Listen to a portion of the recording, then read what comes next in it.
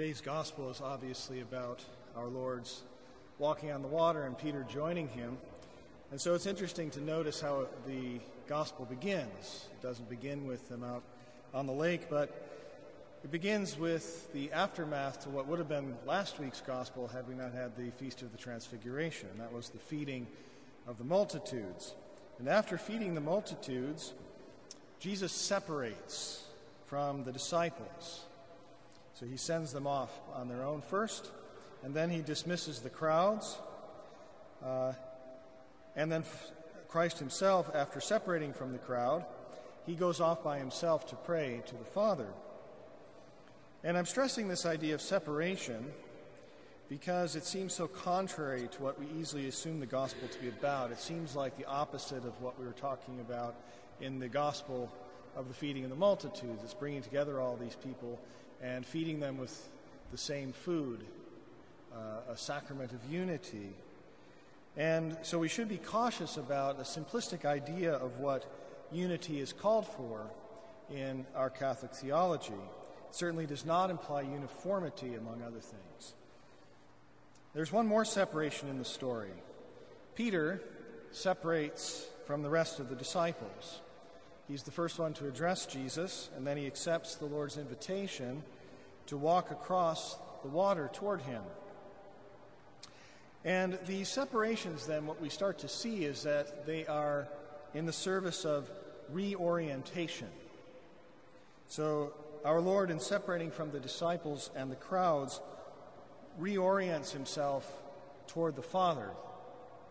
And then by calling forth Peter, he orients the leader of the disciples to himself. And so the separations are in the service of a revised order, a directional order. We had a kind of undirectional grouping of people before, but now we see we have the Father, we have Christ, we have Peter, and the disciples. Now, the monastic life follows this dynamic. The monk separates from the crowd, from his family, from the news, from his job, his school, etc., with the understanding that he is responding to the call of Jesus Christ. Christ is calling him forth, Christ who is the way to the Father. And it's from this perspective, then, I'd like to address one of the central themes of the story, that of faith, the faith that we need to do this. Our Lord says elsewhere that he came to bring not peace, but the sword. His arrival will cause separations. I have come to set a man against his father and a daughter against her mother. So we should expect certain types of difficulties when we set out to walk by faith.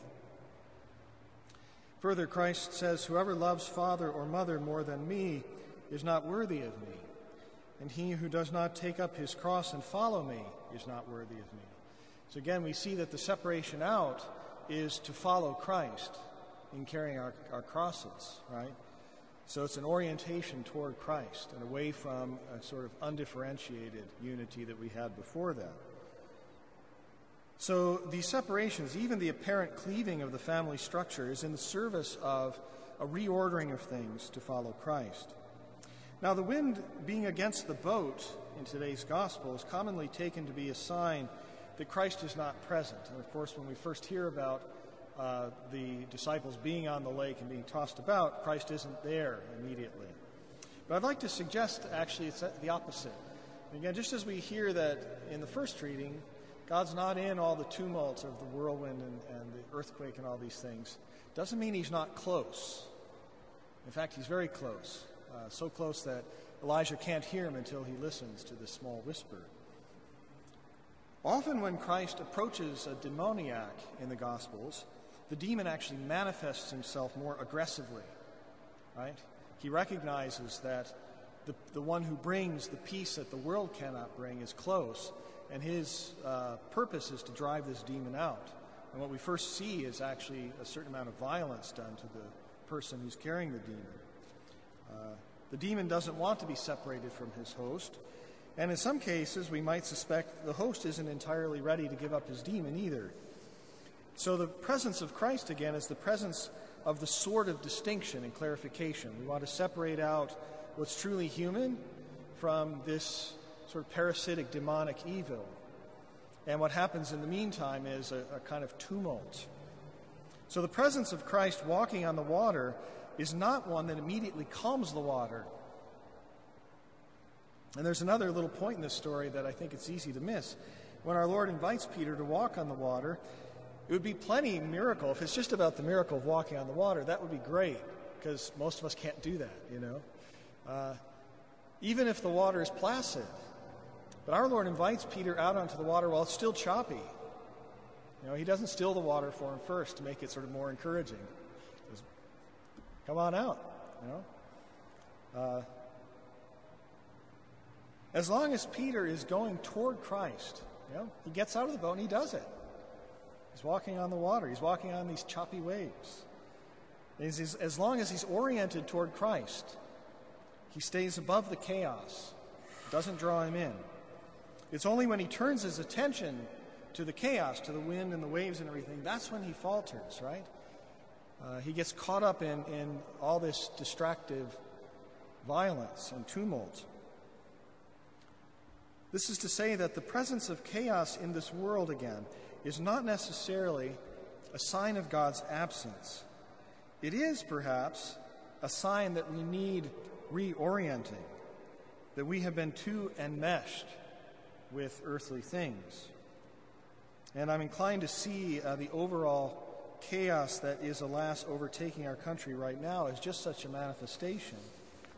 Is it the case that we, as a church, have gotten too comfortable with a kind of bland peace, conformity with societal norms, and so on? And what God is asking of us is to come out, to be separated, reoriented to the Father.